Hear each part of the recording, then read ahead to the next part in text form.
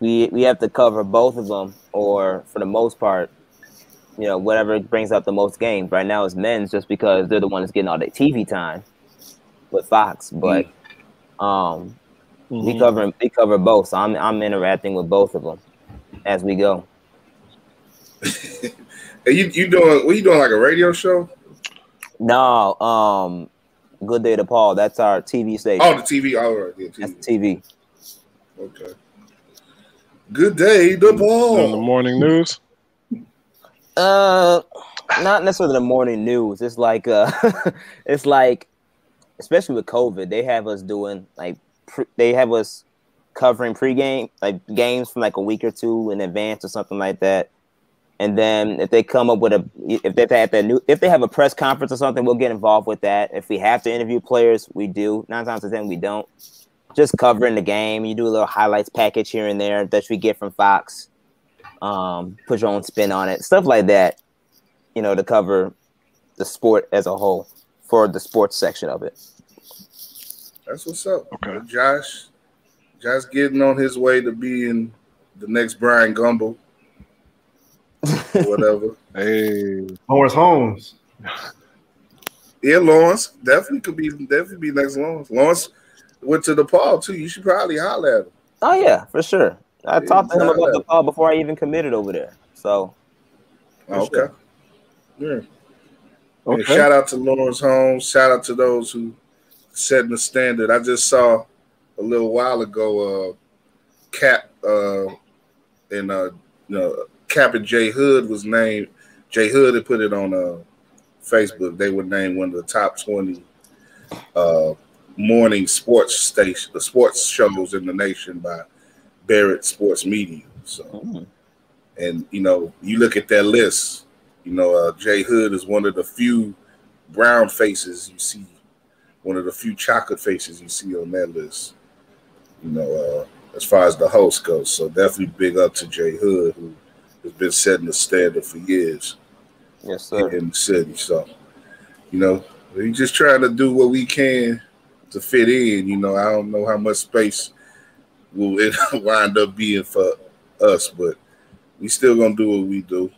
I do it out of spite, if anything. That's kind of where I'm at nowadays. But anyway, let's bring it up a little bit. This is the Running with War show.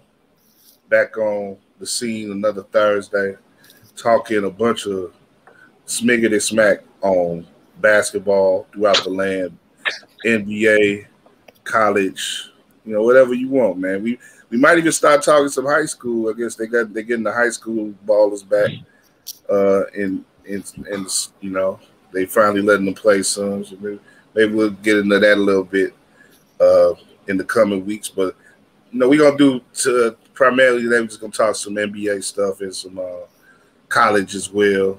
A couple of teams in the area in Illinois, particularly. They're gear up there in the rankings. They're challenging.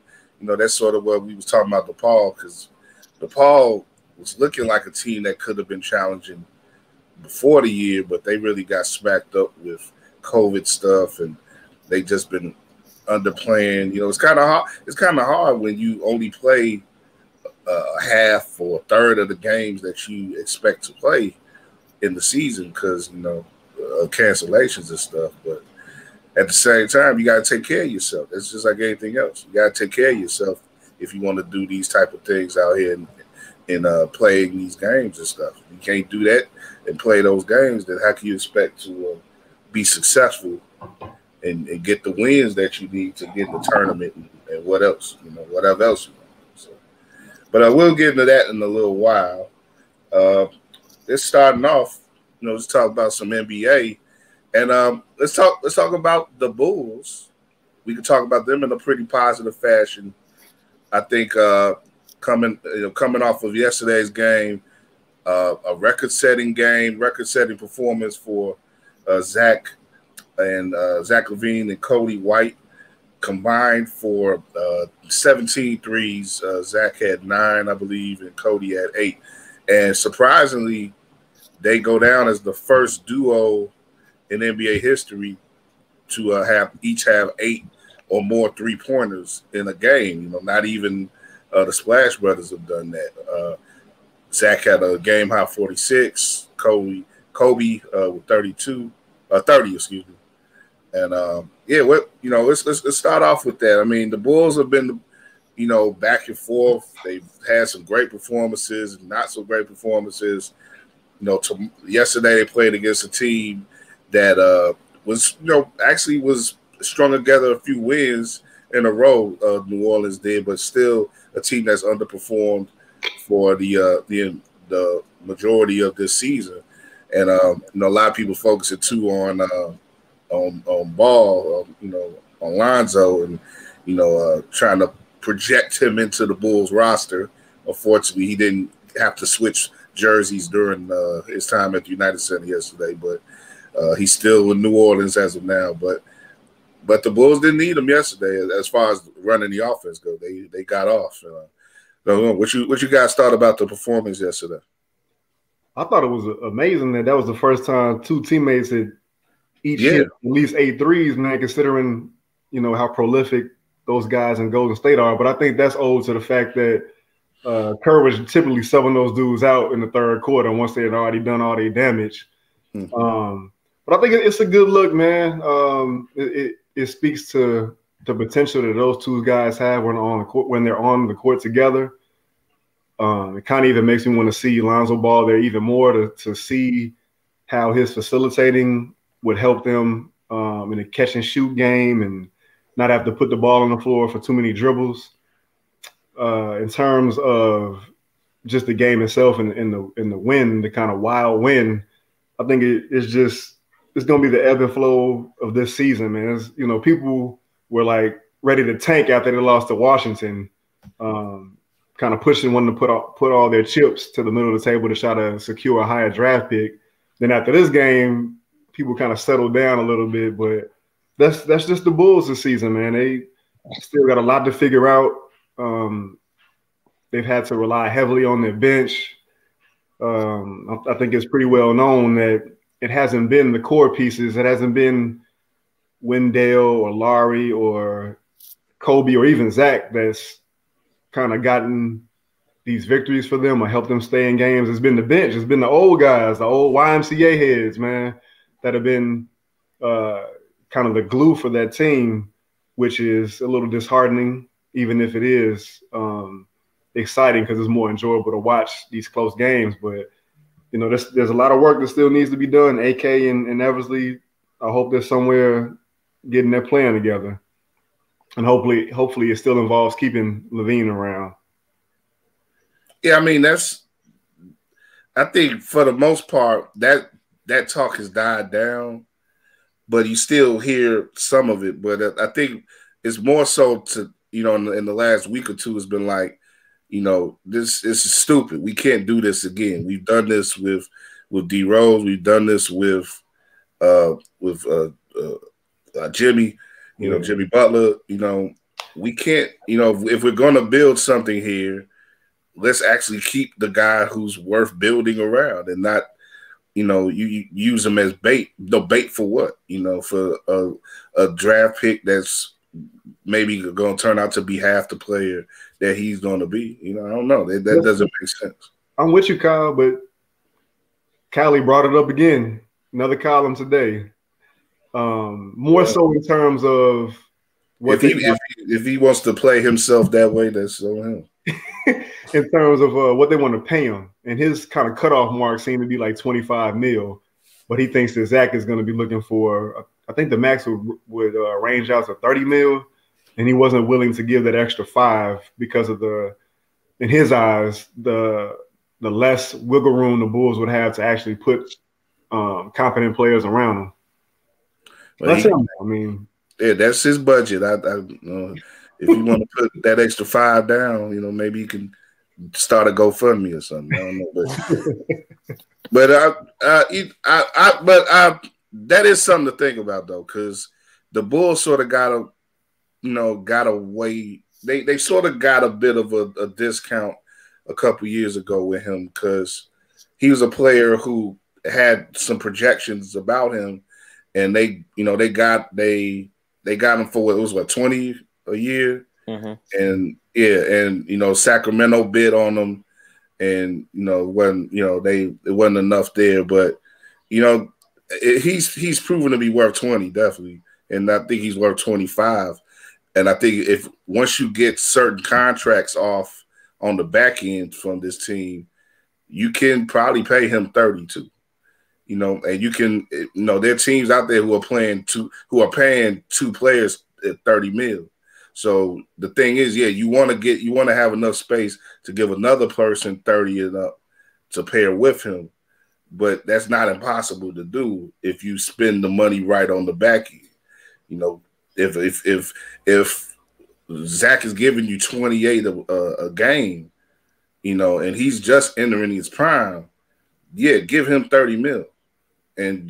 But you got to make sure that you get another 30 mil guy with him.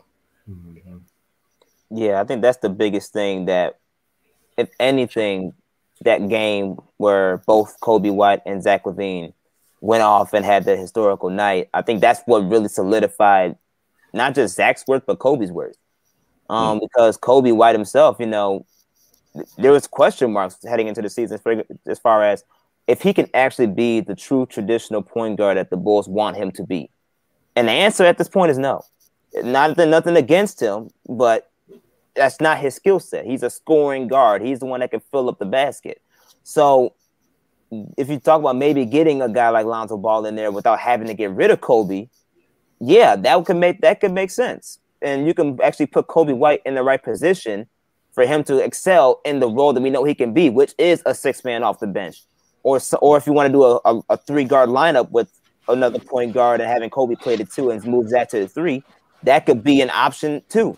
Especially since Billy Donovan's offense is not ball dominant. It's really supposed to be a lot of ball movement and a lot of ball movement per se. So because of that, if you can make that work, go for it. But at the end of the day, the duo of Zach LaVine and Coby White actually works. If you actually put them in the right positions and let them actually play their games, the backcourt can work. It's what you can do with the other players to put around the right talent around those two for them to excel. And if you have to get rid of Coby White to do that, to get a top-tier player like we talked about earlier, another 30 million guy, hey, you got to do what you got to do. But keeping that backcourt of Coby White and Zach LaVine for the long term, especially since they're both young, and Zach is like Kyle mentioned, Zach is just entering his prime.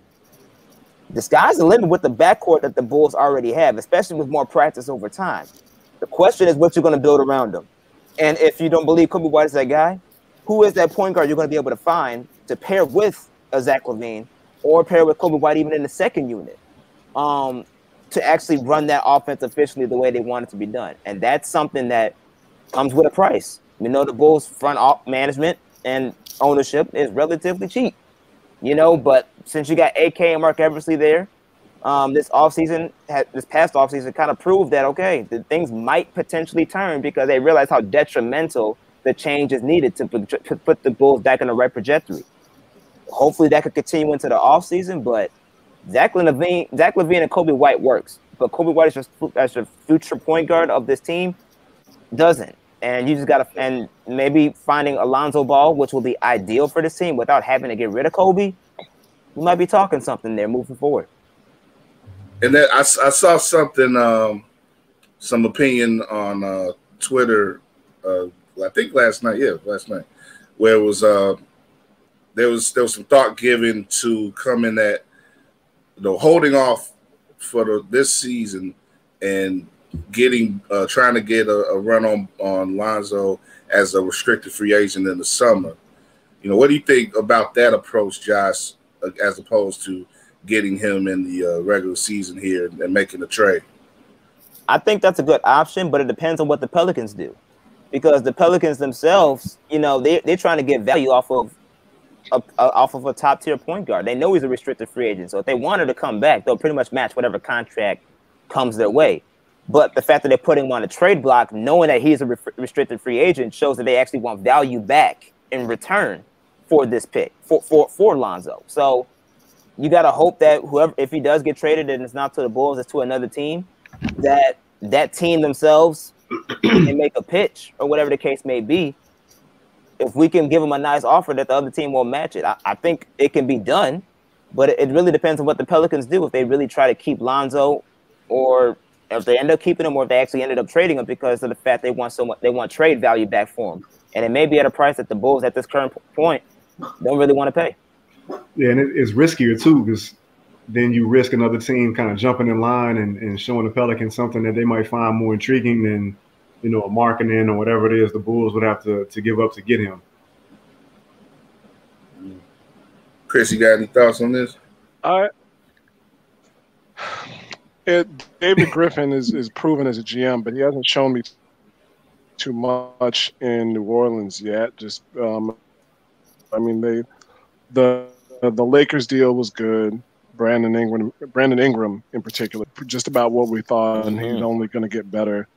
I don't know if he'll be LeBron, or you know, the second coming of insert name here, big guy who can jump in the NBA's past, but he's going to be a headline player for them.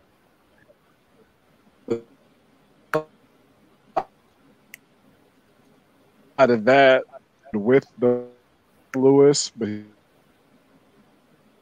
he's a slasher. He's not a true point guard, and you know, they're looking at moving JJ Redick.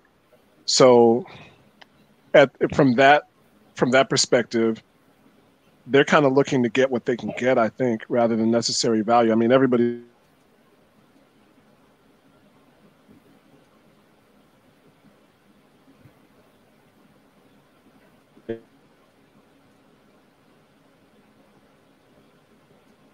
Y'all hearing Chris? Nah. We have some issues with Chris there.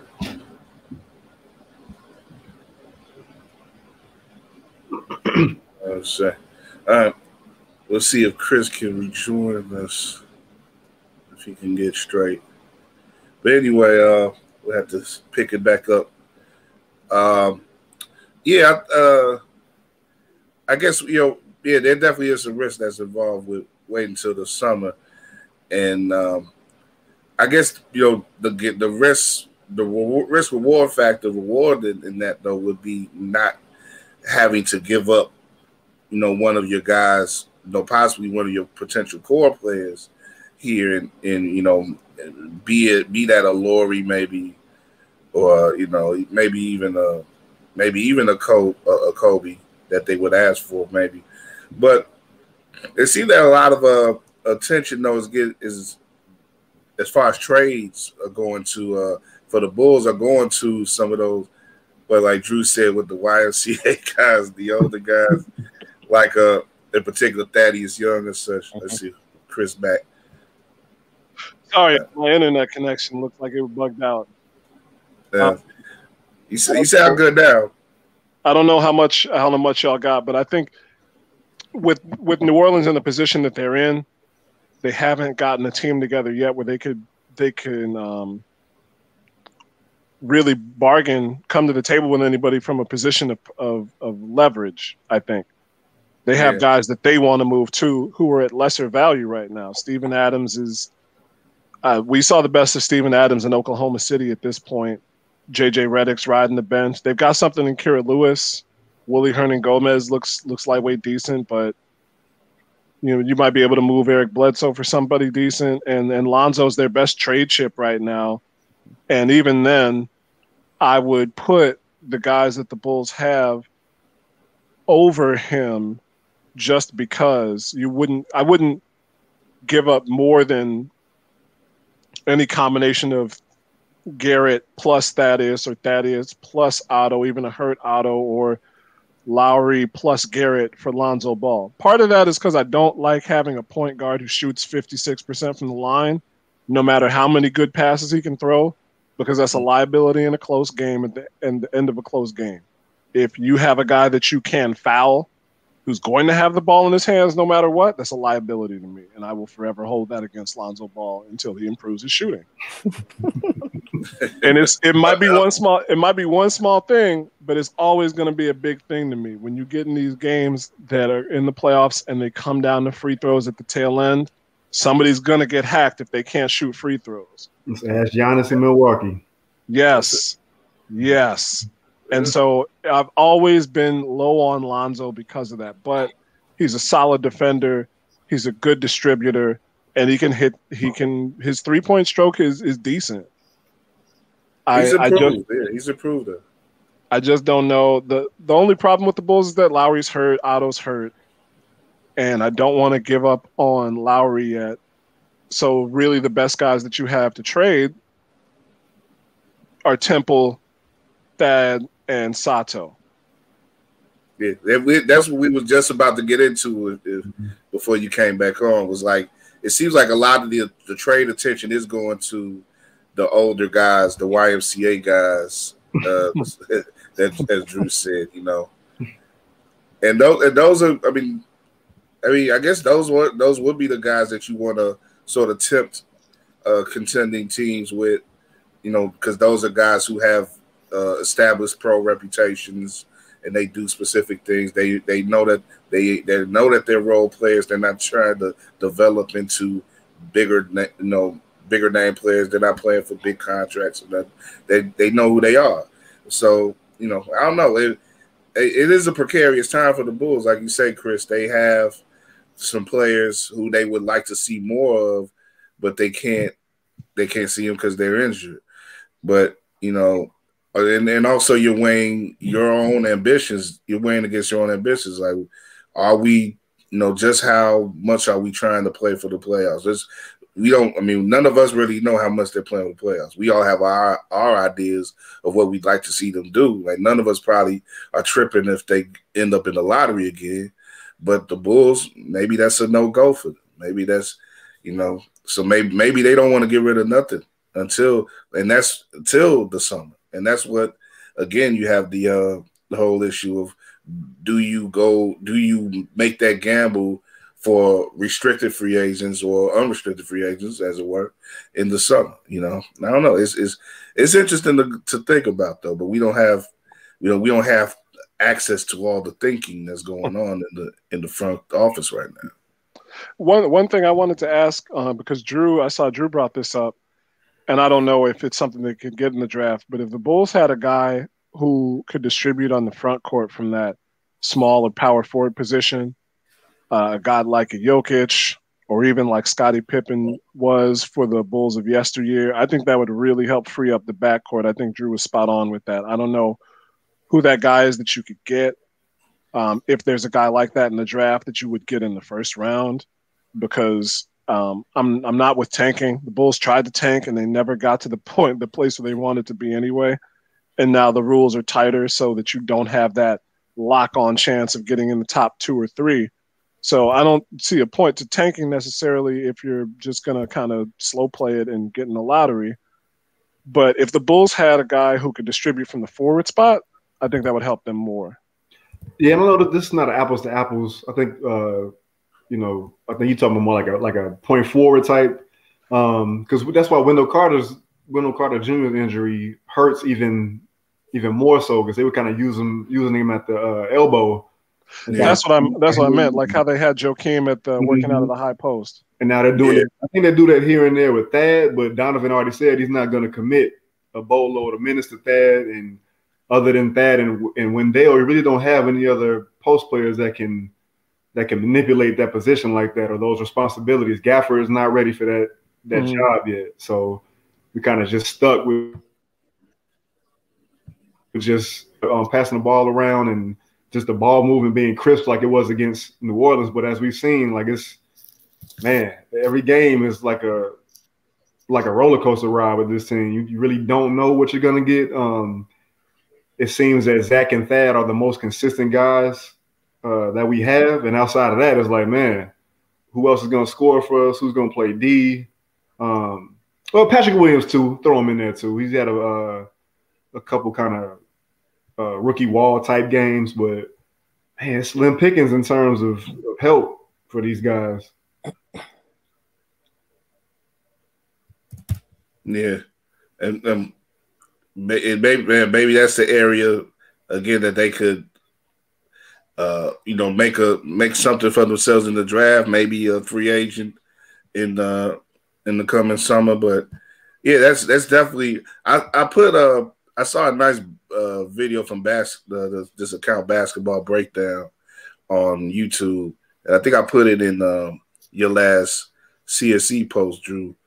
And it was making good it made a great comparison of the Bulls Bulls offense under Boylen and their offense now. You know, the upgrades and the improvements in the way that they've run their offense with Billy Donovan, and that was a particular highlight of that video was the way that Wendell was being used when he's available on the high post.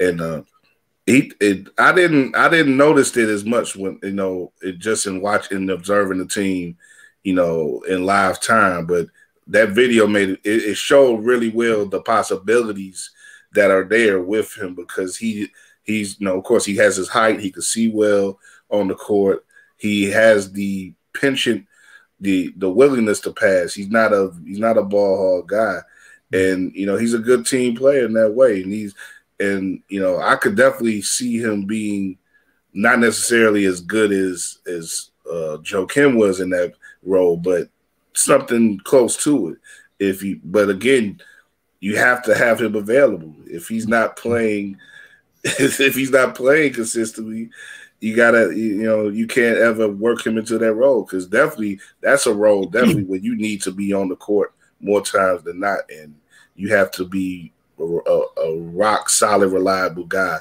if the offense is going to run sets around you and stuff like that. Yeah, this core group of guys, man, Otto Porter Jr. and Wendell and Larry and Zach and Kobe, man. Obviously, the writing's on the wall that all of these guys aren't going to be back, and I think like on their tombstone, on that core's tombstone, should read like unfulfilled potential, like whether it's coaching or injury, man. It just sucks that we weren't able to see that group play any type of meaningful minutes together because of the injuries that have just ravaged that group, man. Otto Porter Jr., man, when he's in there, he's typically filling the role that they need him to fill, but just cannot accept those injuries. It sucks, man.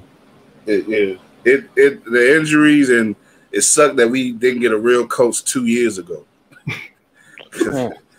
That would have helped accelerate things quite a bit. Was that the video you were talking about? Was that the one where they were showing how Boylen was having guys who can't dribble coming off screens and guys that can't popping out off a screen? Like, dude, I don't know if this is laziness or you just really don't know your personnel, man. Come on, man. He didn't know the personnel at all. All he asked was 35 assists.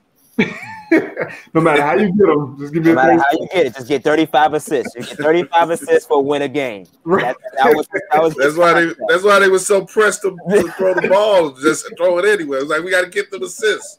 I just don't understand. Like I know we're in the age of analytics, but how can you tell a team, I don't want you guys taking any in between mid range shots? These are threes or layups. Like how do you do that? How do you just cut off such a big piece of the court?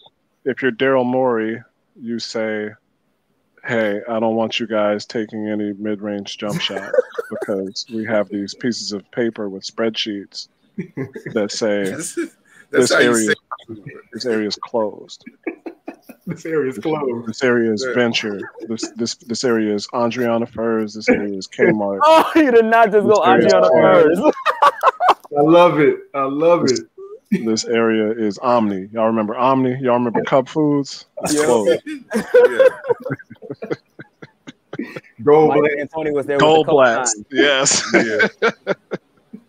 He said, Mike D'Antoni said, I'll give you a little bit, but you only had 7 seconds. That's crazy. But he had Harden and the proper pieces around Harden. You know? Right. That's the thing. People are trying to fit a lot of square pegs in the round holes with this. You got to take what you can get. Mm-hmm. And it's not like you're going to Brooklyn. If Steve Nash says, hey, all I want is for y'all to take 3-pointers, no matter what time of the game it is, they ain't going to win much. They're not winning that much now. You take Kevin Durant and say, hey, KD, don't shoot no mid-range, man. Don't do that. that's a nice place to jump off to because I'm looking at these guys' results right now, and like actually yesterday the Nets in somewhat of a miracle gave up only 94 points to the Pacers, and let me see. Let me look at that. Let me look at that schedule once again. When was the last time before that they give up less than 100 points?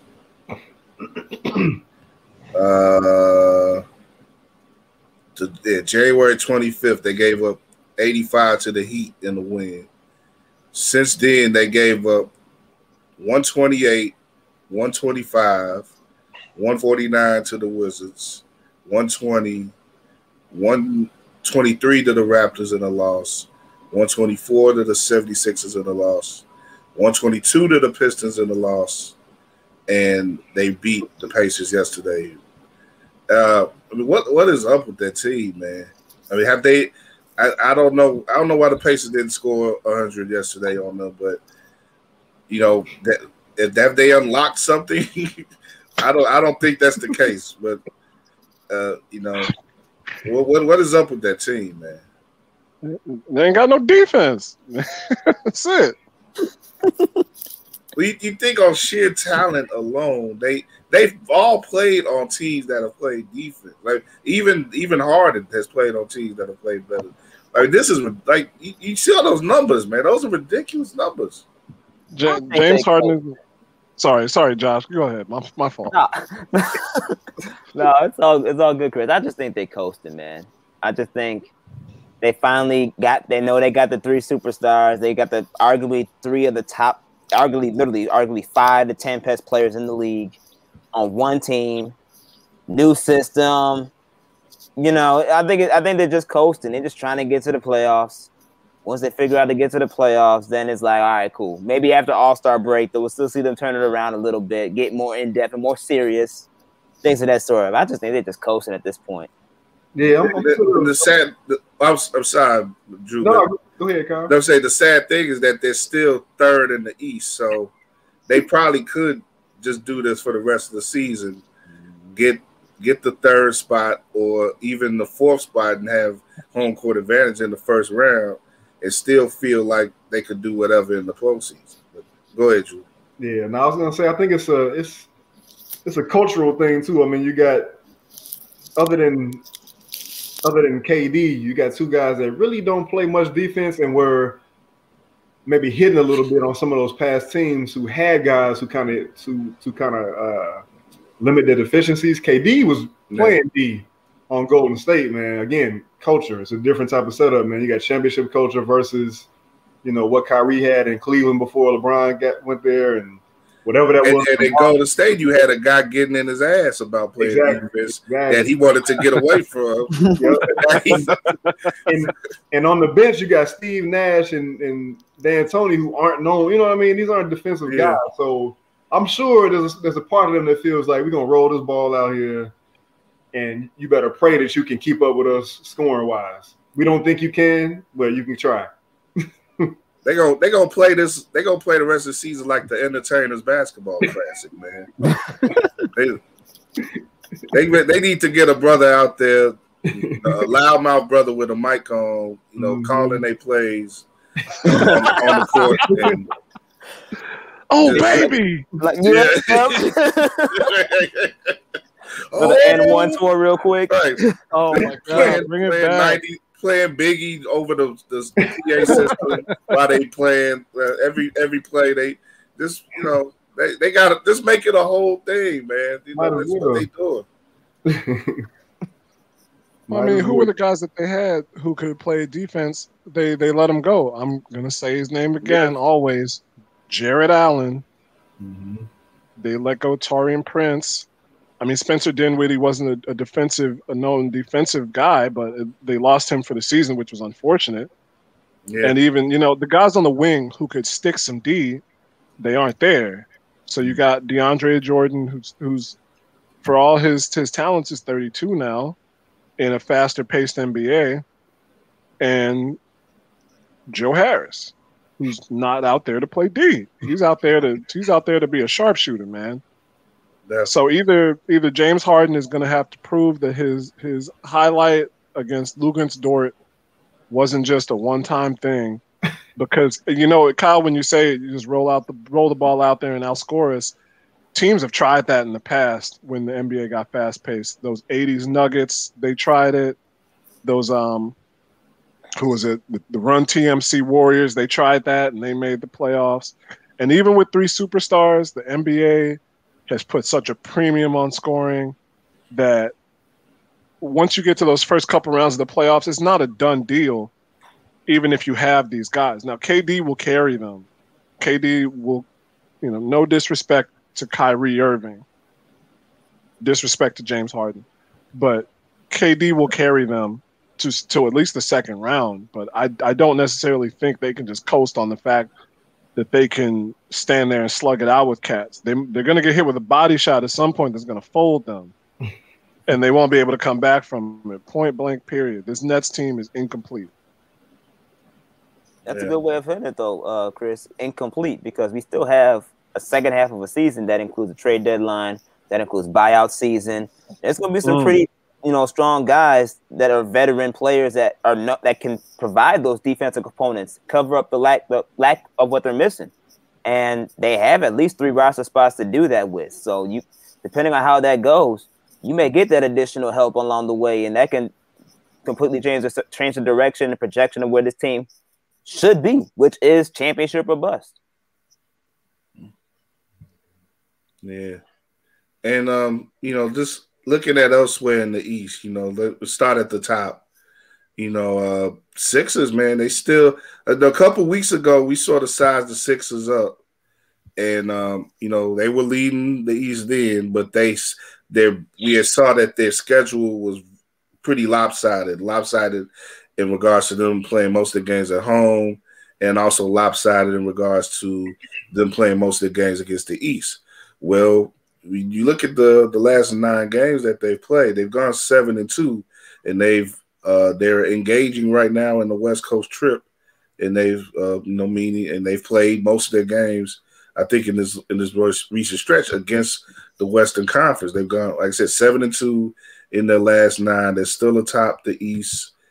Have y'all been paying attention in the past week or two with them? They seem to be holding on pretty good. I'm continuing to be impressed with them, and they play Portland tonight. They're at Portland. They got the Suns and the Jazz still to go as they make their way back east. Philly's holding up there. It's that 708 effect, baby. Doc Rivers doing his thing up there. Maywood, baby. You bringing that Maywood too? Bringing that Maywood. So shots on one. 708, baby. We out here. So Doc Rivers has done a tremendous job with this team. And I say it's a Chicago effect because we know how Doc Rivers coaching-wise has been, especially in the regular season. But it's also a Chicago effect because effectively in the playoffs, Doc Rivers has been very inconsistent, including the fact that, he's blown 3-1 leads in the playoffs. So I look at this team as, okay, we expect them to do what they're supposed to do in the regular season. We expect them to maintain. We expect them to, improve over time. We expect them to ball out. But when these playoffs come, how deep they going?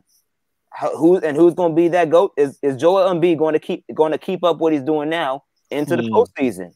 Is Ben Simmons going to show up to where if he can give more of an impact on the offensive game than he has been in past off seasons? Is Doc Rivers not going to blow any type of lead? Is he going to actually make coaching adjustments? These are things that, quite frankly, but especially on the superstars and top tier coaching levels, that in this combination and group of people have had on a consistent basis year after year. So for me, Philadelphia, I'm not surprised by what they're doing in the regular season. We expect that because that's what they're known to do. Even last year, I think they only lost 3 games at home all year long. So that's a given. But what are they going to do in the playoffs? I need to see what they're going to do in the playoffs to see if this is really this year in this specific team, in this specific core group with this coaching staff is truly the direction that they need to go. Because If Ben Simmons, Joel Embiid can't cut it, at least go past the first or second round. You got to figure out what you're going to do next. That's going to be your next question. What are they going to do next? Yeah. Because this duo right now is not taking them as deep as they need to go. And past years have proven that. Hopefully this year can be different. The pressure's going to be on, and definitely when the playoffs get there. But with teams like this that have a certain breaking point, or they had a glass ceiling. We've seen teams like this before. They've had glass ceilings, and they had to break them through.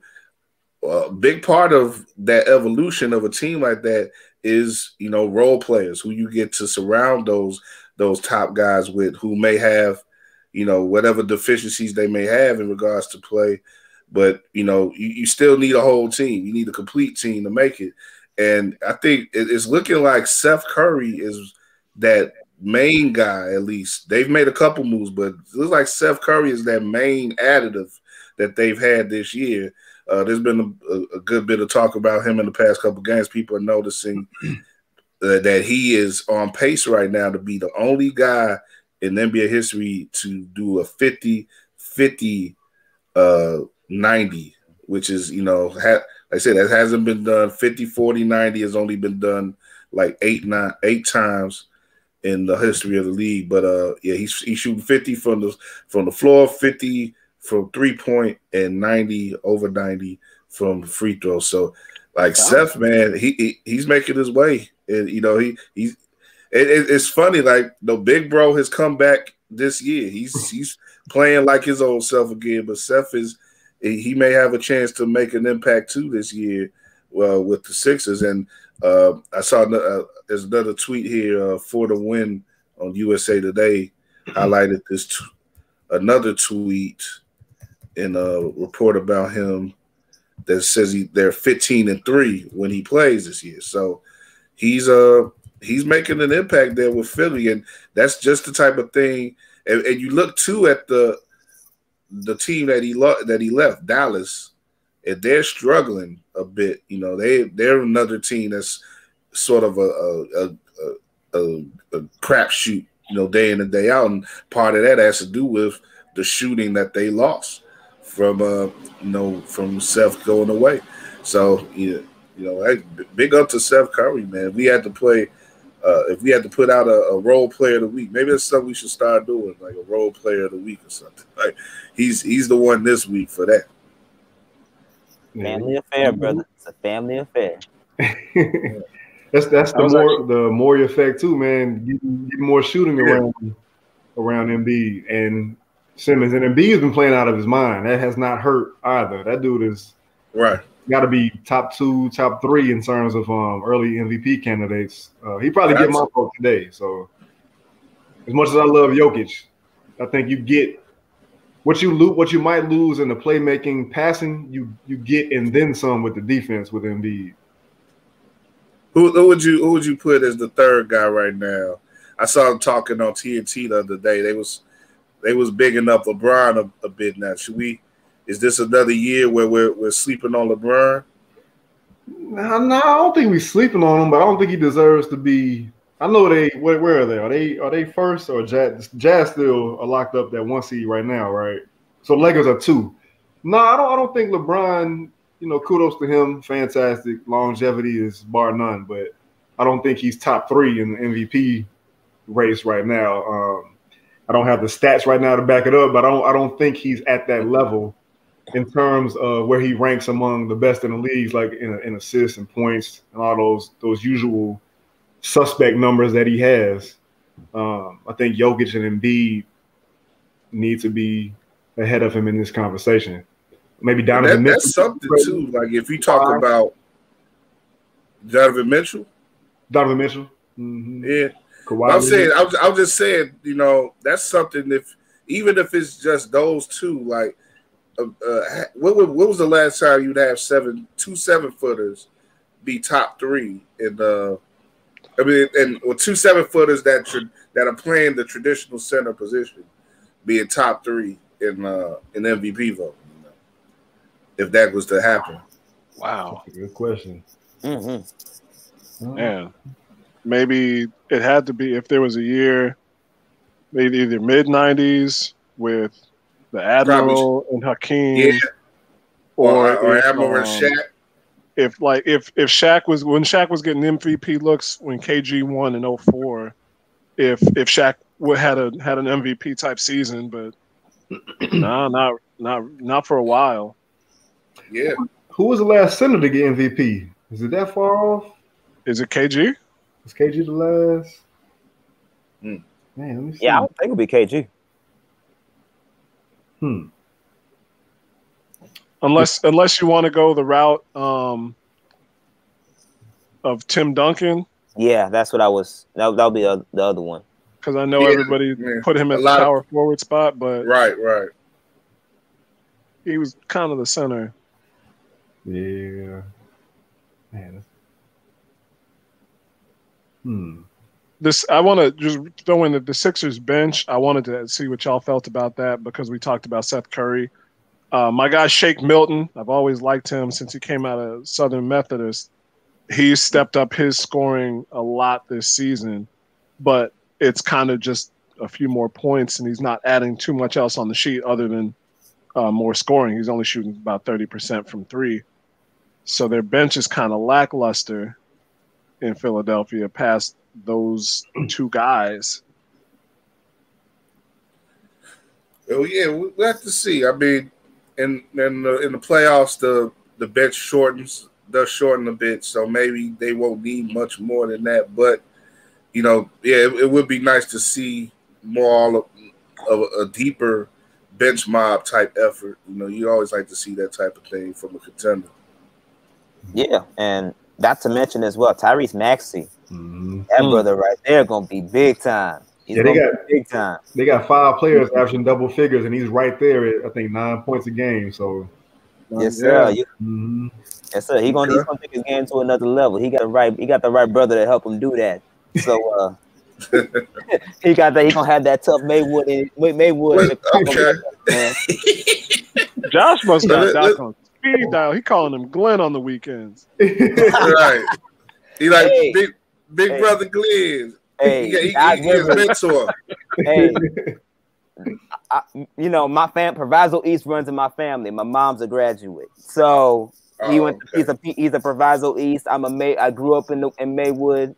Maywood's part of my life. I'm moving there, so it's like it's part of my life. So Proviso East. Doc Rivers came from PE. We gonna have to see it. Josh gonna be competing with Wilbon to see who drops the Doc Rivers name the most on TV.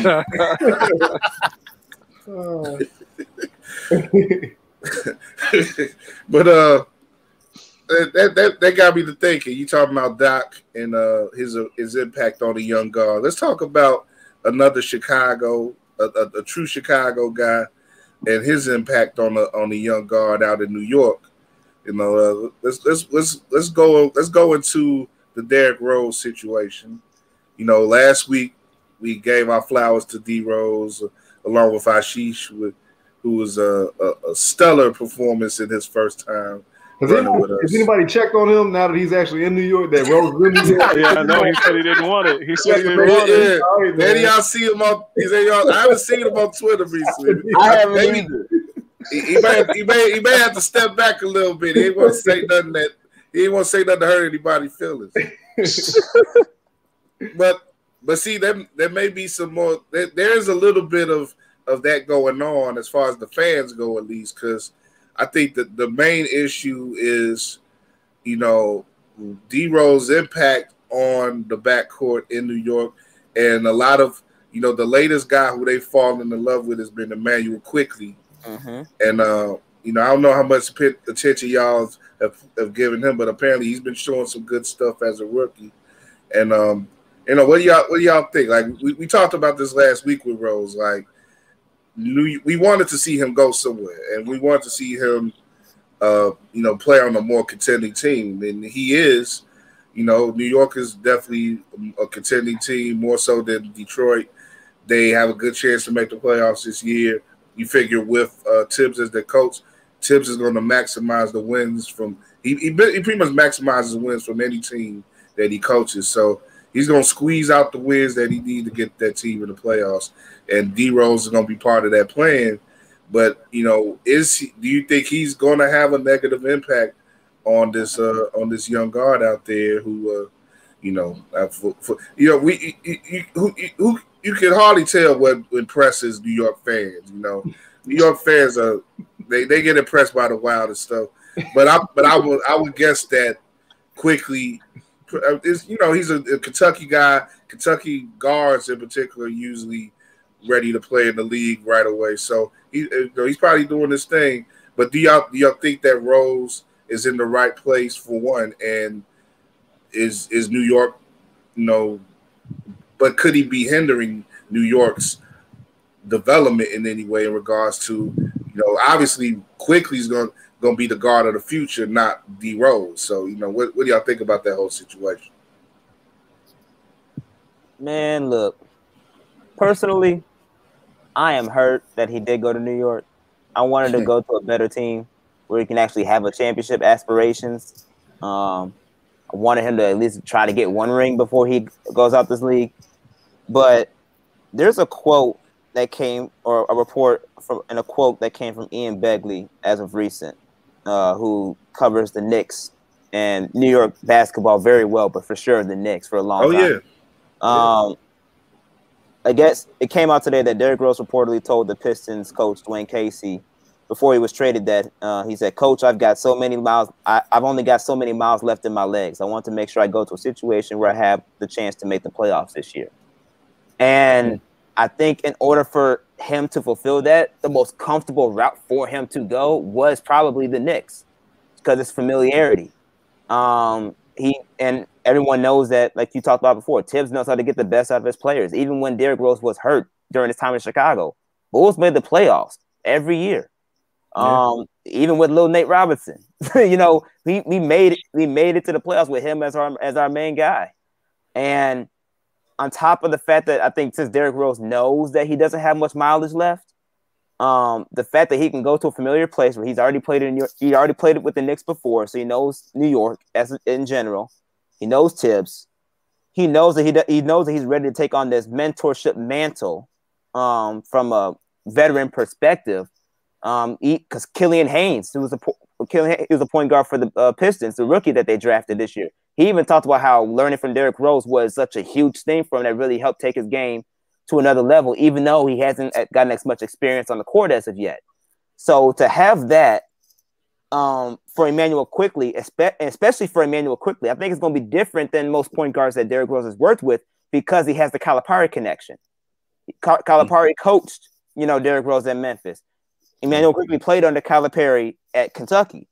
So since they have that connection, Derrick Rose will know what are the right buttons to push to get someone like an Immanuel Quickley who has shown promise to that next level. And I don't think he will hinder him per se, because we know Tibbs is going to play to win, and he loves the heck out of Derrick Rose, so he may literally run Derrick Rose till his wheels fall off. But at the end of the day, the overall component of growth and being in the right environment to help accelerate that growth, Derrick Rose is one of the most ideal guys that you could play with. We have to remember, a lot of those players that are on that New York Knicks team, like the Julius Randles and such, they grew up watching Derrick Rose in the prime. They saw him do the things that he did with his MVP season and things and watch him go through his injury seasons and everything. So they're not just looking up to Derrick Rose as another player. They're looking to him as like an idol per se, as someone that's, like God in a sense for them, because of the fact that was one of the go-to players at that time during those age groups where they was like, wow, he's on top of the league. He's one of the best. So to learn from that and have that presence in your locker room on a daily basis, especially since we know how humble Derrick Rose is, how understanding he is, how much of a team guy he is, to have that under that familiarity with Tibbs and the connection with Calipari, I think that was just the right ideal situation for him, even though I personally wanted better for him. I think that was just the best fit for him for the overall projection of maybe how he even wants to end his career. Chris, is he repping the foes now, man? He wearing the number 4, man. He switched. I thought he was folks, man. He repping the foes now. Man, don't ask me about that, man. I'm a square, bro. I don't know nothing about this. Everybody was dropping all that Lori Moe stuff, and I was like, I don't know what y'all are talking about. They wearing the Travis Best number, and that's not even New York, man. I can't remember. I can't remember the last number 4 who played for New York. That's how. Nate Robinson. Did Nate wear 4 in New York? Nate wore 4 in New York. What did he wear? Did he wear 2? That's a good question. He wore both, I think. He did. Okay. I thought I was like, nah. I know he wore 4 in college, but hey, if it was Nate, that's fine. Josh makes a good point, and I think it's also because Tibbs in Chicago had a reputation that he didn't like to play rookies, but it seems like that softened. Quigley's played more than 3/4 of the schedule for New York, and he's done fairly well. It's so funny that the Knicks had all these power forwards. Everybody's like, "Oh, the Knicks have all these power forwards." The Knicks have a ton of guards too, and there's a lot of guys who are like Alec Burks and he's more of a swingman at 6'7", but Kevin Knox is kind of falling out of the wayside. Elfrid Payton's there, and if anybody who's going to get supplanted, it's those guys rather than Quickly. Like Josh said, Tibbs wants to win. More than anything else, he wants to put wins on the sheet. And if Quickly's helping them put points on the board and not a complete liability on defense, then he's going to get in the game and play. And New York, after all this time, Knicks fans want to see wins too. So if they can inch towards the playoffs, and if Quickly's the guy to help them do it, I think that he's going to see time. And Rose, everything Josh said is on point. Rose is a vet, and he wants to help guys get where they can. I think in terms of money, he's got enough money. I really think he does. He still has the Adidas deal in place. He's going to be able to watch his kids grow up. And, it's weird that we're talking about Rose like he's a friend of the family, but that's who he is to us, right? So the Rose that we know doesn't necessarily – he would like to win a championship. I think he's that type of competitor where he's still going to go to sleep thinking about winning a championship some nights, but there's some nights he just wants to see PJ get that college degree and do his thing. So however much – time is left on his odometer, I bristled a little bit because he's 32 and I'm 32, and y'all were talking about him like he's about to retire, and I was like, damn, man, we're not that old. However much he thinks is left on his NBA odometer, he's going to play it out. But I don't think he'll take Quickly's minutes just looking at his stats. If he's a guy who contributes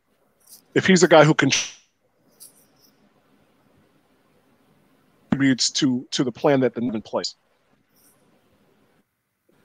If Rose coming towards the end of his career makes us all feel old. Because we all saw the beginning. We've seen the beginning, the middle, and the end with him. But I was looking up. Him wearing 4, and I guess part of it is that Reggie Bullock, who should unask that number to take some old New York slang. He could unask that number 25 that he's wearing and give it to Rose. But maybe Derek is being polite. He just wanted to wear the number 4. Is this his 4th team? He's on the Bulls? Yes, Minnesota. Jazz. Did he really play for the Jazz though? No, right? No, they cut him when he never played for the Jazz. He played a couple for the Cavs. Yeah, he played for Cavs. So Bulls, New York, Cavs, Minnesota, Detroit. Oh, he's played more than 4 teams. I don't know what so it's not out there why he's winning number 4, but I'm sure he has maybe he has a reason. But that was Derek Smith's number who got traded.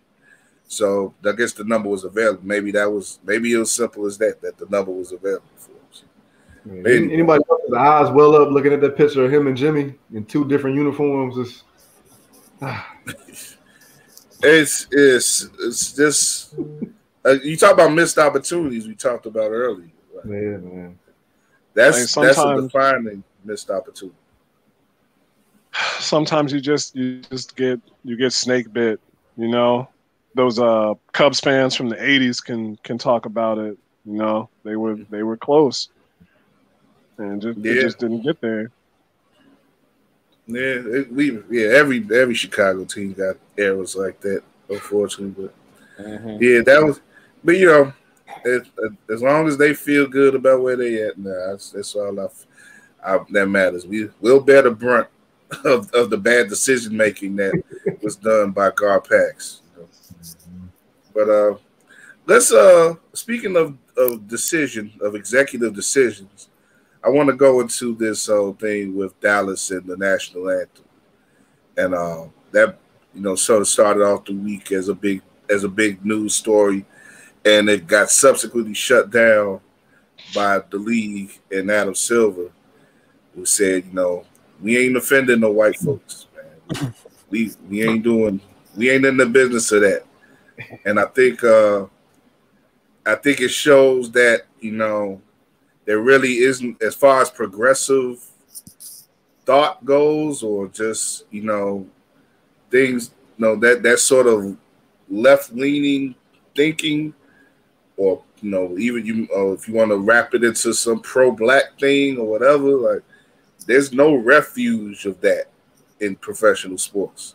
It's either get down or lay down in regards to corporate sponsorship and good old American values and non-political correctness.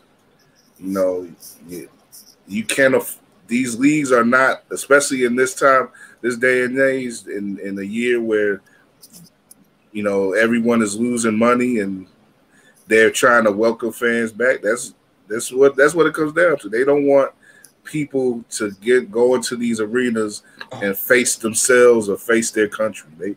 They just want to do what's been done for decades on end, and just say, look, this is a safe place for you and your and your thoughts on America. Your as warped or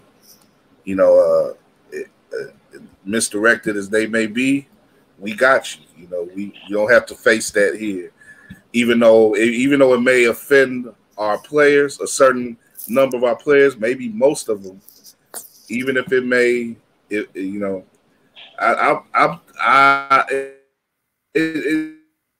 me, it made the whole issue. I could go on for a while about my thoughts on the anthem and its place in sports and stuff, but when I first saw that Cuban and this decision was made in Dallas, I was like, man, maybe this is the time that we can actually make a breakthrough with this.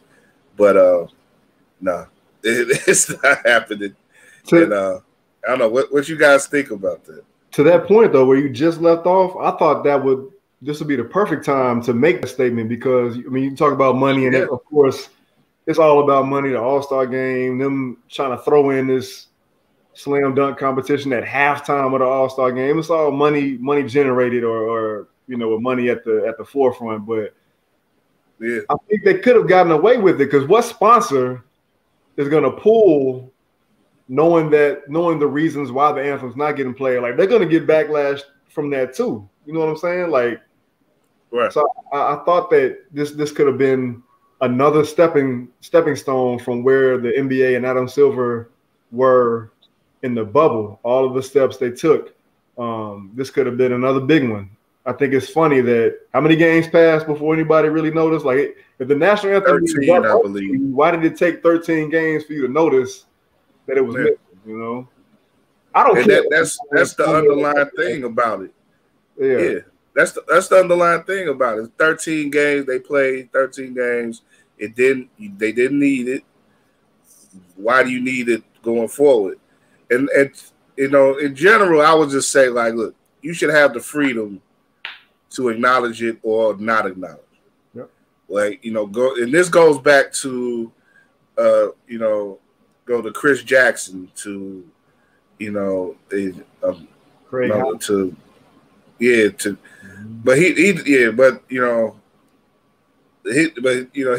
his thing on the court directly with the flag and with the anthem, and he didn't want to acknowledge. He didn't even really disrespect it either. He just prayed during it, and people had issue with that. You know, if you're a team, if your team, your organization, and you feel that you don't need it at your games, you should be free to not have it at your games. If you're a player and you want to kneel, and technically they allowed people during the bubble to kneel because there was so much attention on the bubble and what all they were doing in the bubble. But now that they're trying to get everything back to normal, it's like, oh, straighten up and fly right. So it's, you know, I just think you should allow people to have freedom. We talk about what the flag means and what it's supposed to represent. Let the brothers have the freedom to acknowledge it or not acknowledge it. That's a good point. I wonder what Mahmoud Abdul-Rauf would feel if he was playing these games today. And he's been protesting all this time. And let's just say he was on the team where he was protesting and they weren't playing the national anthem. And then all of a sudden you get a memo saying you can't protest, you can't do X, Y, and Z anymore because you got to play this anthem. It's a given. Like, I wonder how that reaction will be even in today's era. Because what blows me with the NBA, especially as of recent, because Kyle, you know, I've been a huge advocate for the NBA and their social justice movements. But at the end of the day, especially since this pandemic, how much of when does money overrule the values that you represent, that you want to represent for yourself?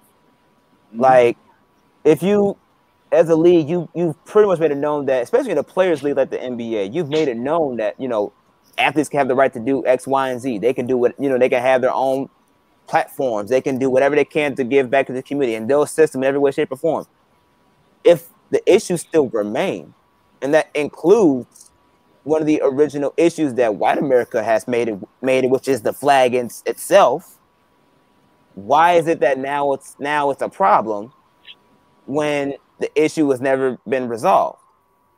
Like, that's what kills me. You can't start a movement and join a movement, especially as big as the NBA did, with, you know, like with the bubble, you know, the protesting in the bubble, kneeling during the national anthem, being able to protest and lock arms and show signs of unity and things of that sort.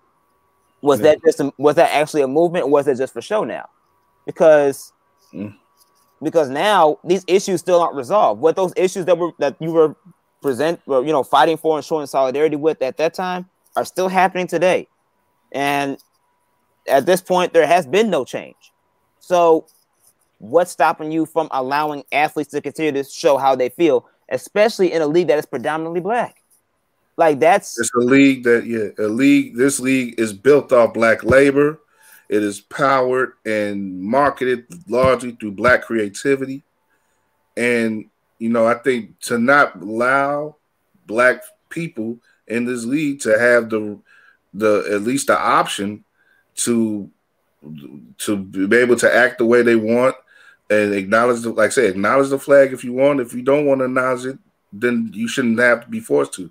To be able for Silver and the league to say, look, we gonna have this, you're gonna do this, or you're gonna be fined, or you're gonna be dealt with by the league. I think it takes some balls for them to do that. Like you said, Josh, especially in the wake of what happened last year, in particular in this recent history that they've had, where they tried to purport themselves as being active allies for Black Lives Matter and for pro-black civil rights rooted movement. You can't do those things and then just be so restrictive in this instance. I think it's hypocritical at the least. Would it help matters if, you know, them going back to playing the national anthem, if they do that to appease the part of the contingency that wants to still use that as a symbolic gesture for their love for their country, but they also still allow players to, like you said, Kyle, to be able to kneel, lock arms, whatever they want to do. If we don't hear anything, that's what I'm saying. Yeah, everybody just do what they want in terms of allow the choice, acknowledge it or not, right? Allow the choice, and beyond that, though, the thing with Dallas and Cuban that spoke to this is that he said that they have had conversations within their organization and within their community regarding the way that the anthem and the presentation of the anthem before a game, the way it makes people feel. So I'm guessing that they talk to black people within their organization, players, and hopefully beyond the roster, people, black people, and other people who are in the organization, and people who are in the community of Dallas or whatever, because that's the community that's largely feeding into their stadium. Hopefully if you have a conversation to that degree, and you find that the people who you represent as a team, as a franchise, your constituents, as it were, if they feel that, look, we don't need the anthem at our games, then you should, as an organization, you should be able to say, look, we don't want to do this before our games. We will have some other acknowledgement. We'll have our own acknowledgement or whatever. We want to play the Black national anthem, we'll play that. But or if we want to play, we want to play Aqua Boogie by Parliament, Funkadelic, we'll play that before the game. Because that's essentially, that's what you can play anything. All you're doing is playing a song before a game. We don't have any ritualistic thing before entertainment that we will have to play a song before. Not even that anthem. It's not played before movies. It's not played before plays. It's not played before award shows. Why does sports have to carry this baggage and this weight with our militaristic jingoistic past? It doesn't make sense to me. And that speaks to the hypocrisy, because the same people that want this anthem played are the same people telling athletes not to politicize sports. Yes. Stick to sports. Yeah. Are we sticking to sports or not? Right. I mean, and I think it's very important to highlight, the Mark Cuban effect, because Mark Cuban has been known to be a proponent for his players, but at the same time, I think, especially since he had that scandal in his front office and within his organization as a whole, that with the sexual harassments and things of that sort, I think it really brought an extra light to his advancement of what it means to be a people person. And he took that to another level, to where now he's not only speaking out for everybody, including black civil rights and everything, but he's actually called out politicians.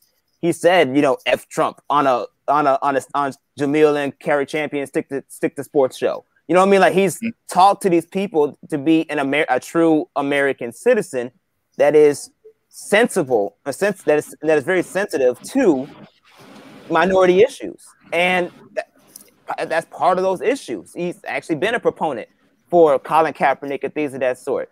And we have to remember, none of this would have happened if it wasn't for Colin Kaepernick. So, if you want to talk about the real root of where the problem obviously still remains.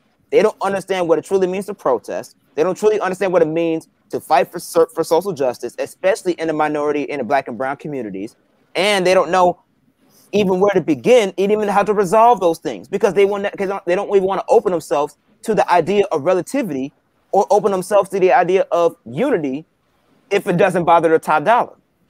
And now, because it's bothering their top dollar, now they got a problem. Now they got to scale back, because Master has other companies. Master has other sponsorships that's controlling how much revenue we can bring in. So you can't play a fine line. It's either one or the other, or you got to find a way to where, if you want to make it a fine line, it got to be better than what you just did by putting a restriction on what you can and cannot do from a protest perspective, which is very similar to what the NFL tried to do, especially since Colin Kaepernick did his protest. Yeah. Chris, you got anything? You've been a little quiet. Personally, I remember feeling a lot of pride when I was in Boy Scouts, especially in hearing the national anthem. It felt like it really meant something,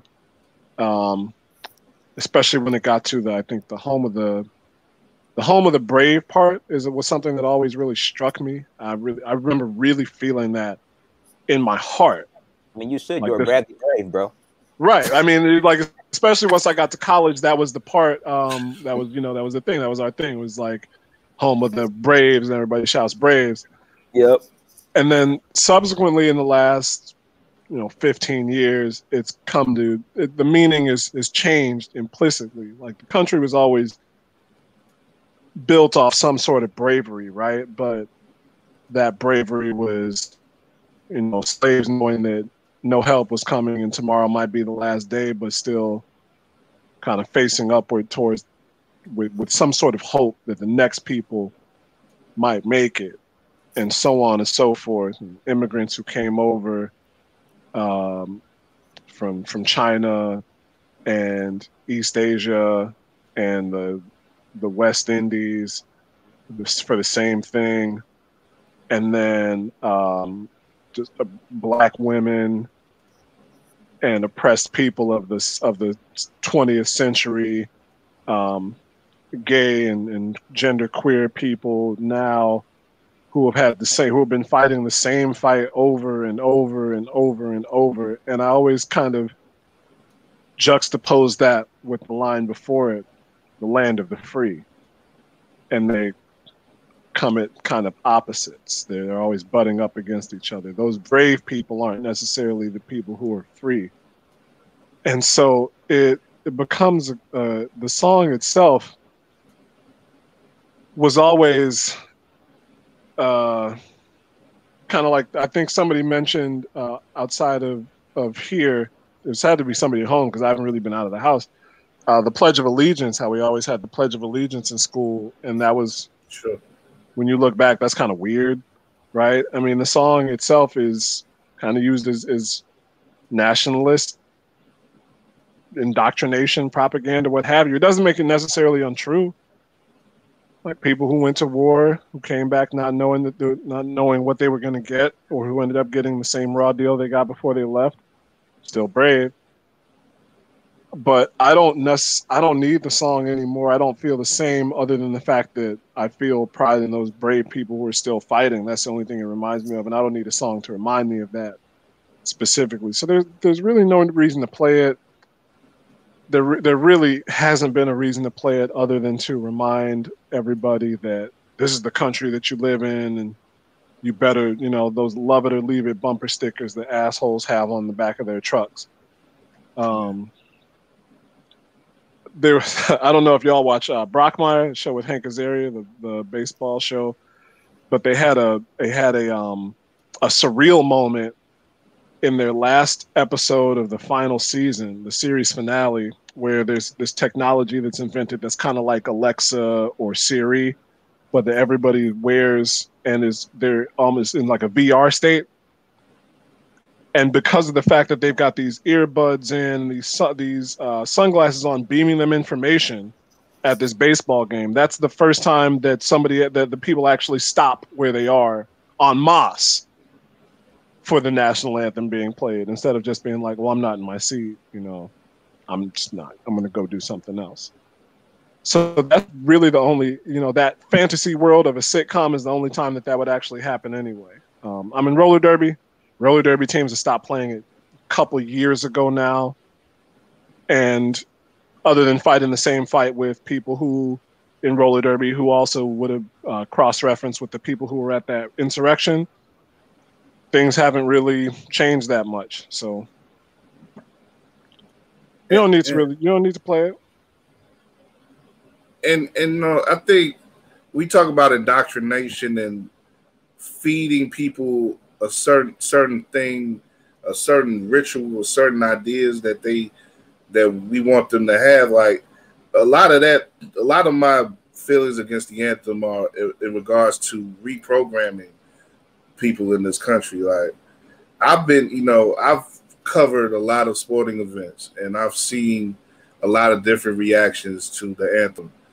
And I've covered events, big events and small events, and I've been able to observe people in the way that they react to the anthem. And a lot of ways is a lot of people. It is a natural. It is a honest or earnest reaction to something in their life that connects them to the flag. You know, just them being a United States citizen themselves, sacrifices that maybe people that they know in their lives have made, people who've gone off to war and died, you know, and stuff like that.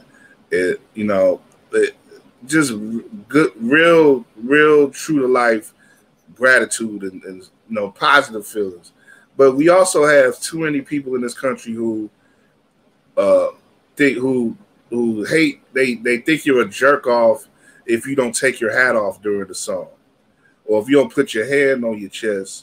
They want to smack you upside the head. I've seen people do that to kids or people, because I've worked in rural Wisconsin and I've seen, ignorant people just like I'm sorry, just straight up ignorant people react hostile to people to other people who didn't acknowledge the flag the way that they feel you should acknowledge the flag.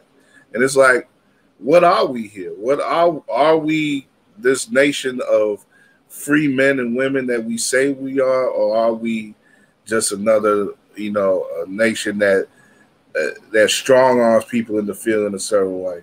And I just think that if we're going to live up to our ideals and our better angels as a people, as a society, we gotta rethink the way that we approach things like the national anthem, and we gotta reapply that sort of energy of nationalistic energy to better, just in the better ways and better. There's much more productive things we could do with that energy instead of they browbeating people who don't feel welled up when they see a flag. It's just a freaking flag. It's just a freaking song at the end of the day. But anyway, I just want to get that out for this show. And the NBA, like I said, they disappointed me with that. And hopefully at some point we can move on from that way of thinking. But let's I guess we're getting close to the end here for this week's show.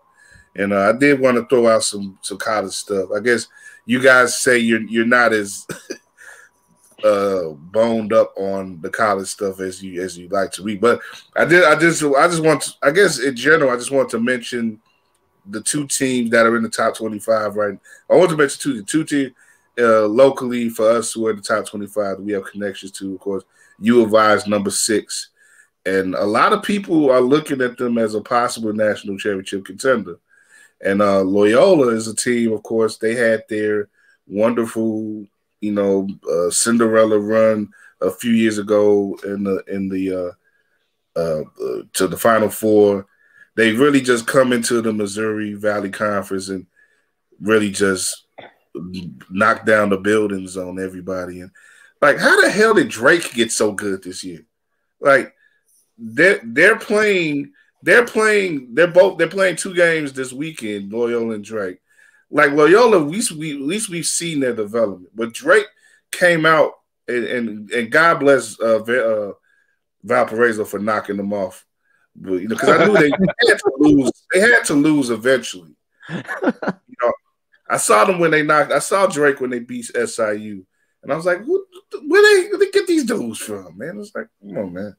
But anyway, like, Corver brothers.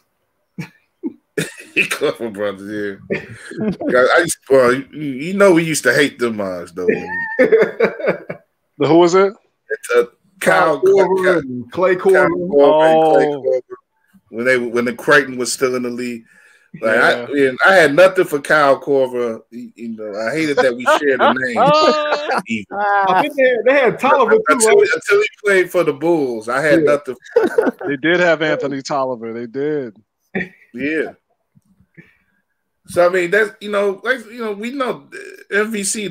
You get some good ball in MVC, and Drake and Loyola looking to compete as tournament teams for the league this year. But I like I said, I like Loyola. I root for them. I root for Illinois as well. They're the first team that really got me into college basketball back in the day. So I always root for them. I remember what it was like in 2005. Like you know, being at I was at SIU, but SIU was on the whole state was pretty much rooting for Illinois in that team that year, and it was like they haven't done anything since. Now they got two legitimate pro players this year, and it's weird too. You think of the impact of COVID and the shutdowns and the pandemic and stuff. If I would think if last year played out regularly, and you had U of I they would have made the tournament last year, and you know who knows how far they would have went. But I would think if they went to the tournament last year, and Io and Kofi got their experience in the tournament, and they played out however they went to the Sweet 16 or whatever, they probably would have dipped, and then they'd both be probably riding the bench right now in the league somehow. Or you know, if they made second round even draft picks, but instead they didn't go to the tournament. They didn't have that experience. They decided to come back. They're both top 20 players in the nation, and Illinois is a top 10 team. And you know, it makes a difference. They could really make a run in the tournament this year. But I don't know. You guys got any thoughts on those guys? I'm super happy Illinois is up that high, man. I've been all those years of losing to Arizona and Duke, and then losing to North Carolina in the final. I don't think this is a college finals team. I don't think this is an NCAA finals team. But for them to be number 6, they could at least make the Elite 8 without too much mystery. And I would love to see that. I've been waiting for Illinois basketball to get back on top, man. And even though Loyola's a rival of my school, I'm happy that Loyola got on. When they went to the Final Four that year, I had just broken up with my girlfriend, and she went to Loyola. So for 2 months, I had to be constantly reminded of that breakup. outside of me already, you know, let's not get into that. But it was really cool. That sounded a little rough there, man. Yeah. It was really cool though. You know, like Loyola is the only team from Illinois to ever win the championship. And then they were the only team in the last prior to that 10 years since Illinois to get to the Final Four. It was really cool to see that. And now the Missouri Valley, you know, we're not getting into that yet, but Drake let their top player transfer to Minnesota, Liam Robbins, and they're still defeating nearly all comers. That's a hell of a story. Yeah. All I got to say is it's a shame that Bradley made the tournament last year and they couldn't play.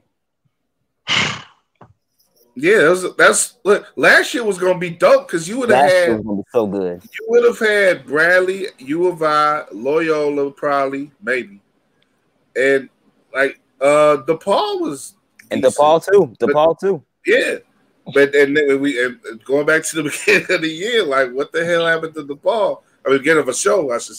What the hell happened to DePaul? But you know, I don't know. It's you know, we always talk about it. There's so much talent in this area, and you know, we should be having a lot more say in regards to college basketball. But you know, it took a lot to get these two teams in position where they can say they're somewhat contenders this year. And I think Illinois, you know, the thing about the tournament, we've seen teams that have had pretty much one guy carry them. You know, like Carmelo, probably is the best example back in 03. Yeah, 03. And, you know, but like I said, U of I got 2 pro dudes. So I think the thing is, you got to, if they both are feasting, they'll show a lot in this tournament coming up, in the Big Ten tournament. And you know, we'll see some more of what they can do in that sort of environment.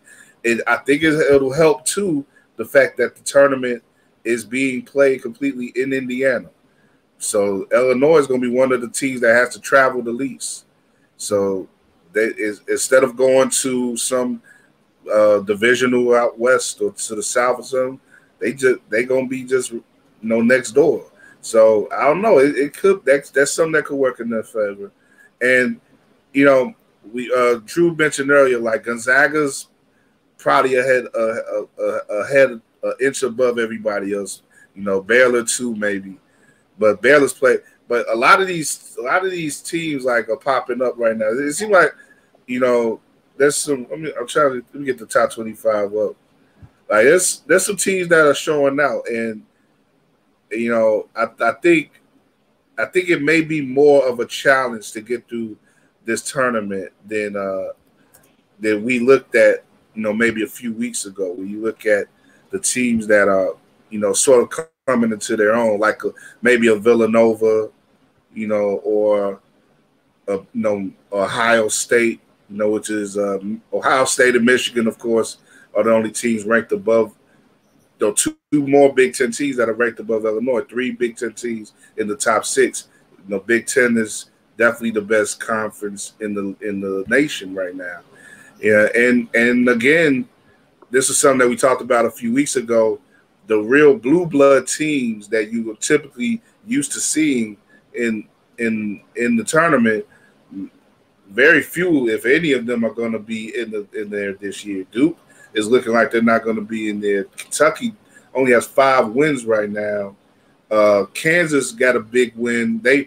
That's one thing that set me off to thinking about college ball this week. Kansas fell out the top 25. They should be getting right back in, though, because they beat Oklahoma State and Cade Cunningham on Monday. So they should be getting back in top 25. They're a tournament team. UCLA looks like they're probably going to be a tournament team. But to have a year where Duke, Kentucky, and maybe North Carolina don't make the tournament, it shows that a lot is gone upside down in college basketball this year. And there may be another year where anything can happen. But again, Gonzaga and Baylor, they're both undefeated. Neither one of them is lost yet. But I think look out. Michigan need some more games. They went like 3 weeks without playing under COVID, but they need to get some more games under their belt. But I like Villanova. I like U of I, of course. Virginia may be a tough team too, coming out the ACC. Even though like I said, their competition in the ACC isn't as tough as it usually is. But it's going to be interesting to see what happens. Yeah, none of the, to your point, none of the 13 programs, the 13 most winningest programs are ranked in the top 25 right now. So that speaks to the parity. If there was going to be a year where a surprise team could sneak in there, this is the year. This is the year to do it. Right. And we a little bit about Gonzaga and their strength of schedule. Part of that is due to COVID and just its effect on this season in general. But they haven't had a rough. They just run over that West Coast Conference every year. They don't have much competition in that conference. Yeah, the 23rd ranked strength of schedule, while Illinois has the 2nd. That speaks to how crazy how much of a gauntlet that Big Ten is.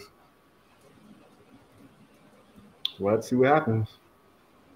Yes, indeed. Yeah, it's pandemic upsets. It's been that way. We didn't talk about women's, but there's been ranked teams getting beat nearly every night. They started the season like that. UConn lost a surprise game. South Carolina lost a surprise game, and it's been like that all season. So on the men's side, I think it's like we said earlier, teams just aren't playing games. They don't have games to play. So you're seeing teams just not with a chance to go on. But also teams like Indiana, who have been trying to get back on their feet for a long time. Kentucky, I feel like goes through these ebbs and flows anyway. If not Calipari, then the school themselves. But no North Carolina. They haven't been this bad in a long time. That's a fair play. Since Billy Gillispie days? I can't remember the last time I've seen them. I can't remember ever seeing them with 5 wins in February. Like, and part of that, of course, is canceled games, but they played enough games where they could. They're like 5-14 or something, 5-13-14. Like, it should be the other way around, you think? And that's with a bad Kentucky team. Yeah, I mean, it hasn't affected the major conference players. Like, you're still seeing a lot of the usual suspects that we've seen over our lifetimes, and then over the last few years, Oklahoma, Virginia, Houston, Texas Tech being in the top 10 is kind of a surprise. I kind of expected them to fall back a bit after their Final Four run with Jarrett Culver, but they're still hanging around. We've talked before about transfer. They got Mac McClung from Georgetown. Georgetown, yeah. Oh, that's right. What's that white boy rapping that Barlow? Jack Barlow? That's Jack Harlow. Jack Harlow. Yeah, that's Jack Harlow of college basketball.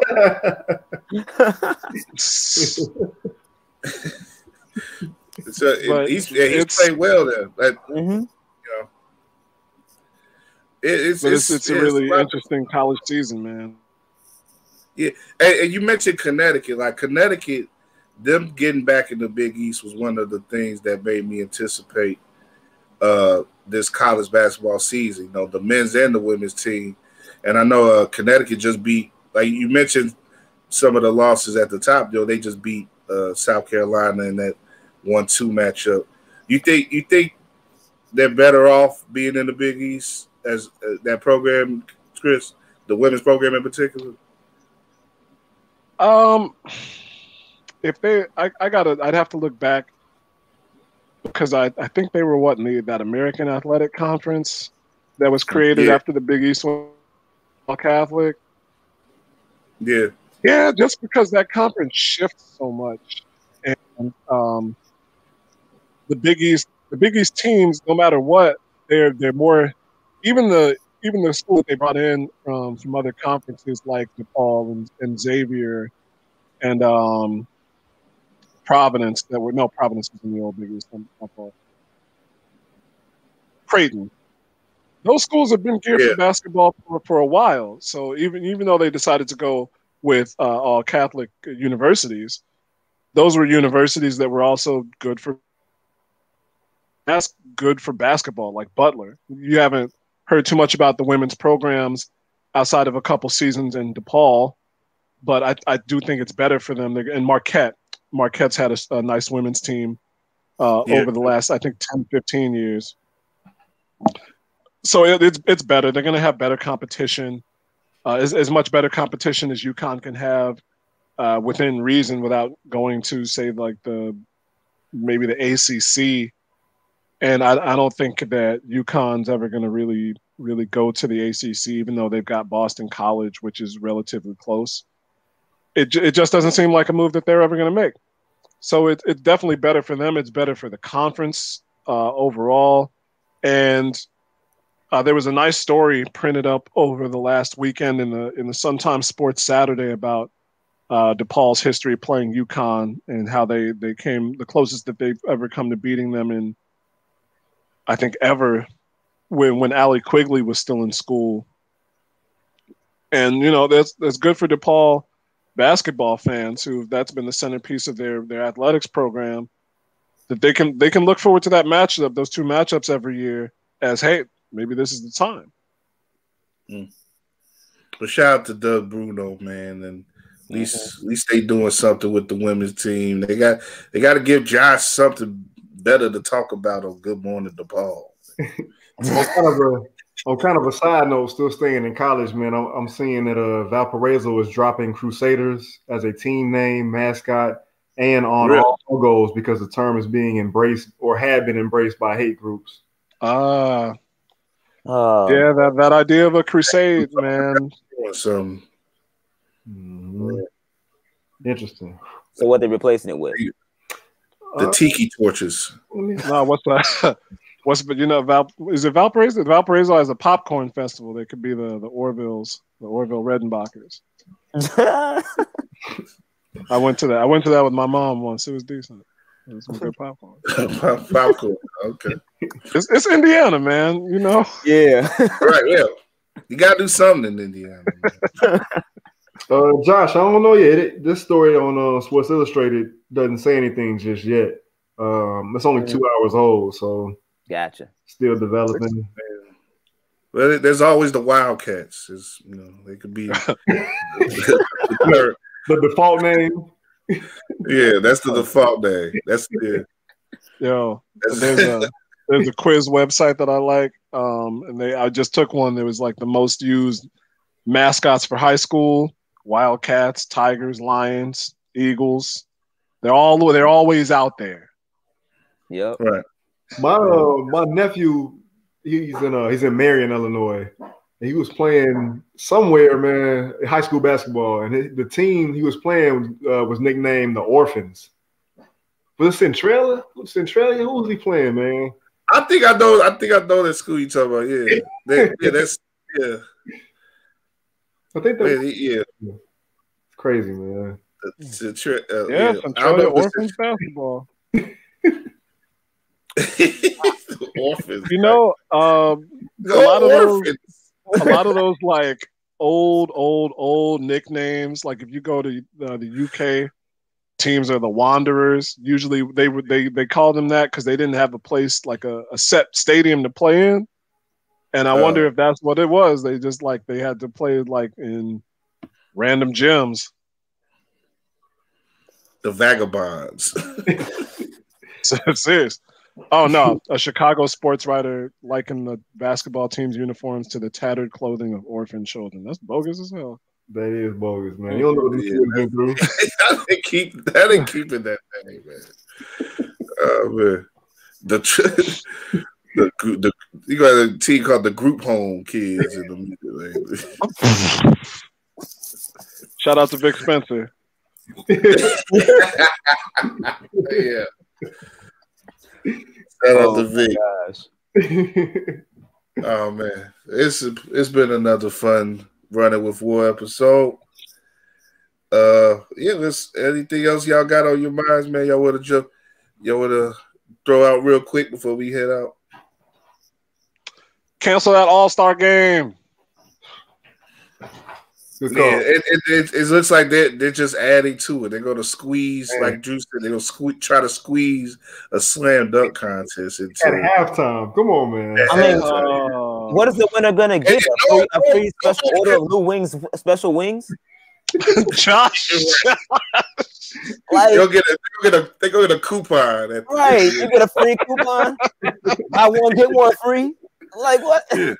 Yo, you gotta have a counter up for every time Josh mentions Lou Will. How many fans are gonna be there? Have they said that? How many fans are gonna be there? I mean, it's Atlanta. They might as well open up the whole stadium. Do they have rules? Are the Hawks allowing fans in games? Oh, they got. They are. Yeah, remember the courtside cameras? Yeah, I just remembered that. Yeah, She's gonna be the one catering the meal. It's gonna be a whole new strain coming out that day, man. Watch that whole weekend. She's gonna be the one model to carry out the wings. Yeah. Be wearing a Proud Boy shirt or something. Oh my goodness gracious! My thing is, how can you have a slam? You can't have a slam dunk contest at halftime. The halftime's gonna be an hour because can't nobody make a dunk on their first try anymore. Like, why would you try to have a slam dunk?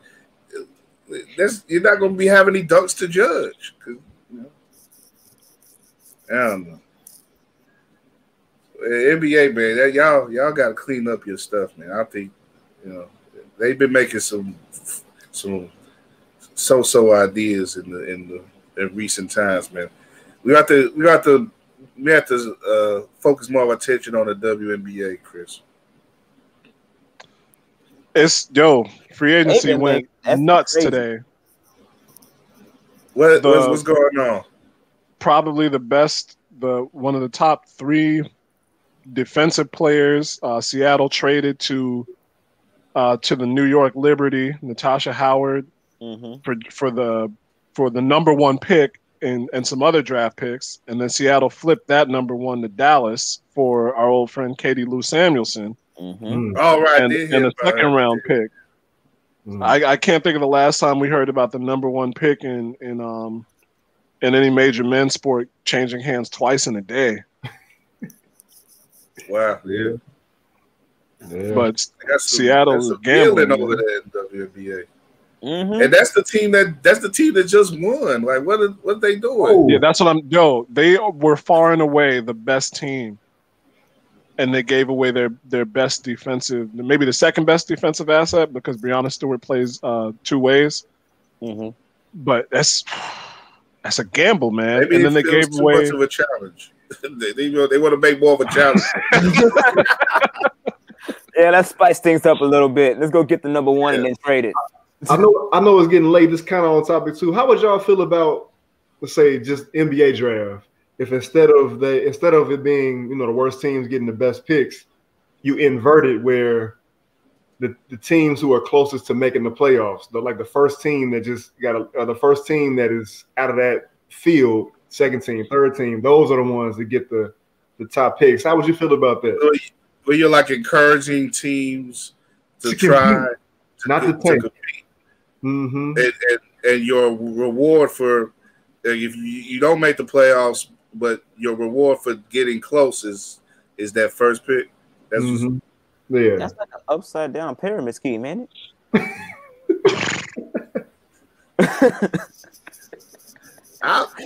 That's interesting. I've never heard of that sort of. I mean, I haven't either. I'm just trying to process this thing. I'm like, that's not like upside down. I heard it on the radio like a couple weeks ago, and I meant to bring it up last week. And it came back across my mind today. But I understand what he's saying, though. But I don't know. Like, I think in sports is like, they're so used to that sort of welfare programming, like where you get what's the very worst teams get the best offerings. But I don't know. A lot of people do. I'm not sure where I'm at completely on that way of thinking, but because I do think like you want to give the worst teams chances at the best talent to try to redo themselves, but also the worst teams are the worst teams for a reason, and usually that has to do with their organization as a whole. So you can give some organizations great players year after year, and they still gonna screw them up.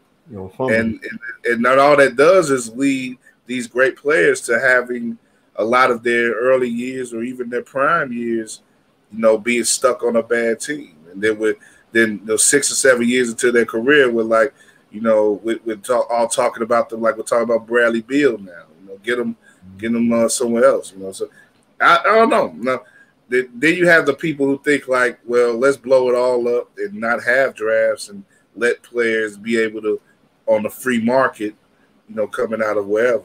I don't know. But I think that's an interesting idea, Drew. It'll give us a lot more to talk about, so that's fine by me. Right. As long as we got something to talk about. That's all. We'll see what we got to talk about next week.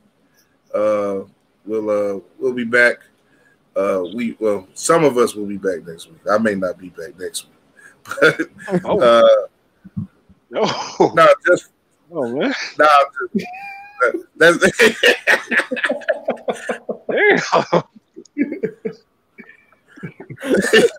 it's like drop some heavy stuff down. No, I'm doing the Magic Johnson. Me like I ain't gonna be here. No.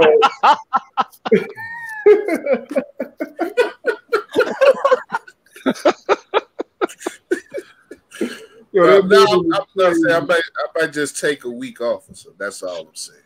Okay. But the show will be back next week. All right, LeBron. At least. Yeah. Right. I am the LeBron. I'm taking I can call my shot. So if I want to take a week off, I take a week off. LeBron will be proud. Right. Empowerment, brother. I gotta get it somewhere, man. Yeah. I gotta empower myself sometime. But anyway, the show will be back next week, and we'll have some more fun as we can here on War on Anchor, War on YouTube, and you see the tags there with our guys. Follow them online and get more foolishness from them throughout the week. You know, pick your spirits up with our guys all across the internets. And we'll be back next week, and keep checking out all our good material and content on War on Anchor, like I said, War on YouTube, War Ready, our Substack page, and of course we are RegalRadio.com. But until then, keep bouncing, y'all. Keep warm. I'm sick of this cold, sick of this snow, and stay out of it as much as you can. But we'll see y'all. Keep bouncing, y'all. Peace.